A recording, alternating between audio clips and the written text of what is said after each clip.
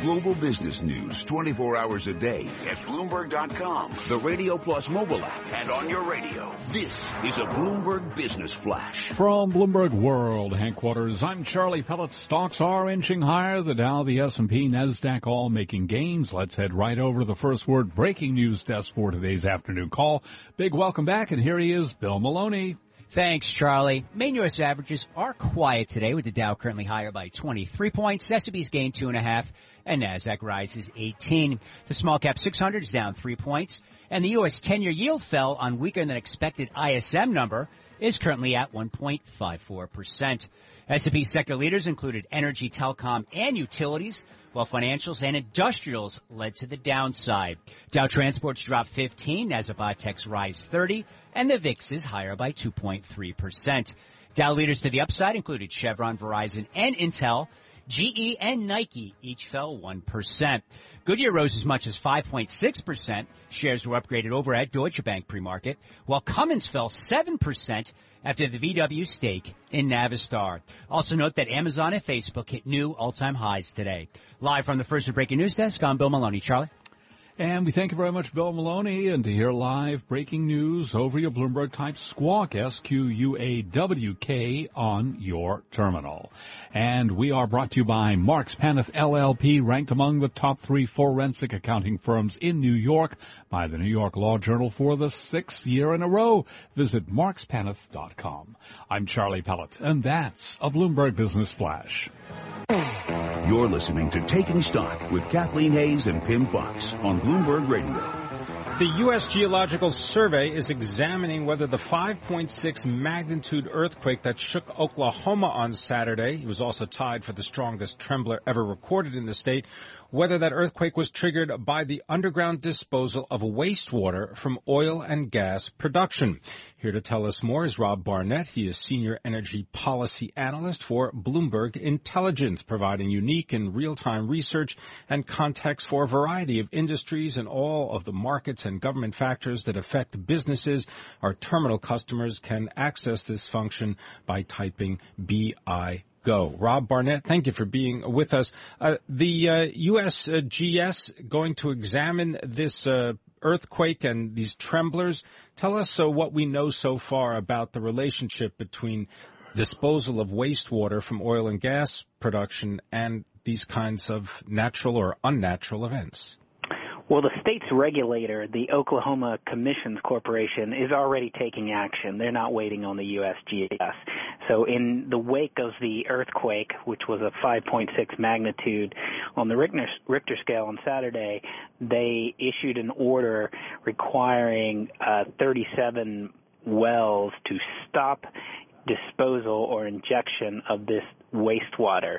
So when you frack wells, you actually produce about 10 times more kind of water, sand, other sediment than you do oil and gas, and you've got to put that somewhere, and the practice has been tied to earthquakes in Oklahoma, or at least the regulator there in that state believes so, and so they're taking action today. The number of earthquakes measuring 3.0 or higher reached at least 890 last year, followed by about 375 this year through June 22. Far cry from only 2 in 2008 before the fracking boom, so it doesn't seem too hard to make a connection. Will it just be totally out of the question now, too expensive? And how in the heck would you do it anyway for companies not to inject the wastewater back into the earth but find something else to do with it? Right. There are a number of options. So you don't have to always inject. You can treat the water. The problem, though, is that some of the other options are more expensive. And so the common practice has been to do this wastewater injection because it's the most economic. And so if the state regulator really continues to hammer away on this point and put additional regulations in place, it'll force the industry to really take those other options more seriously if they're going to continue to produce at the kind of volumes that they've been in Oklahoma and perhaps neighboring states too. There's nothing special about the geology of Oklahoma. Other states are wrestling with this same kind of issue right now too. Right, and the geology of Oklahoma is sort of getting new attention because this most recent earthquake was on a fault line that had been previously unknown. That's right. But not all regulators in all states see it the same way. Texas has been looking at the issue as well, and their commission in their state basically said that they don't think that there's anything to the connection between earthquakes and wastewater disposal. So there really is a big mismatch between kind of where the science is, where the regulators are, and right now it's completely a game that is being handled by the states. The federal government really hasn't taken a strong view on this, and there really isn't regulatory authority coming from Washington on this. It's all being managed by the states right now. Is there less of I just read the numbers on the increase in earthquakes since 2008 in Oklahoma. Has Texas not had a similarly proportionally large increase in the number of earthquakes they've experienced since they started doing a lot more fracking and injecting the wastewater back into the ground? The geology does matter, so there has been an uptick in many of the places that are doing this oil and gas exploration, but I guess it's all about whether you believe in correlation, causation. But have they had this kind of big jump in earthquakes in Texas, or has Oklahoma been much more susceptible to this?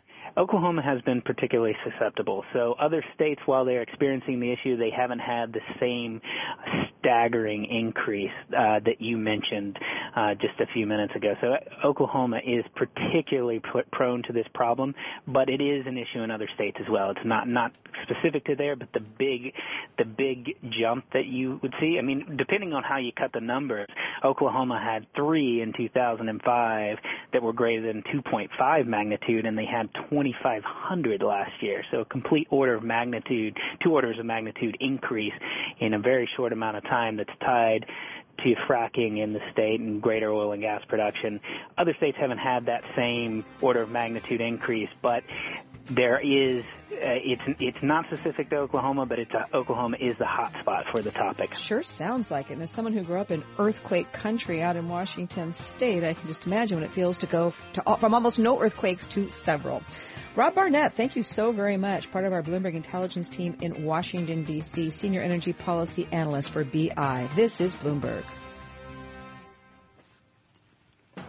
Bloomberg Taking Stock is brought to you by Triton Benefits and HR Solutions, one of the country's leading benefits providers. Visit TritonBenefits.com. That's TRITON Benefits.com, or call 855-OK-TRITON.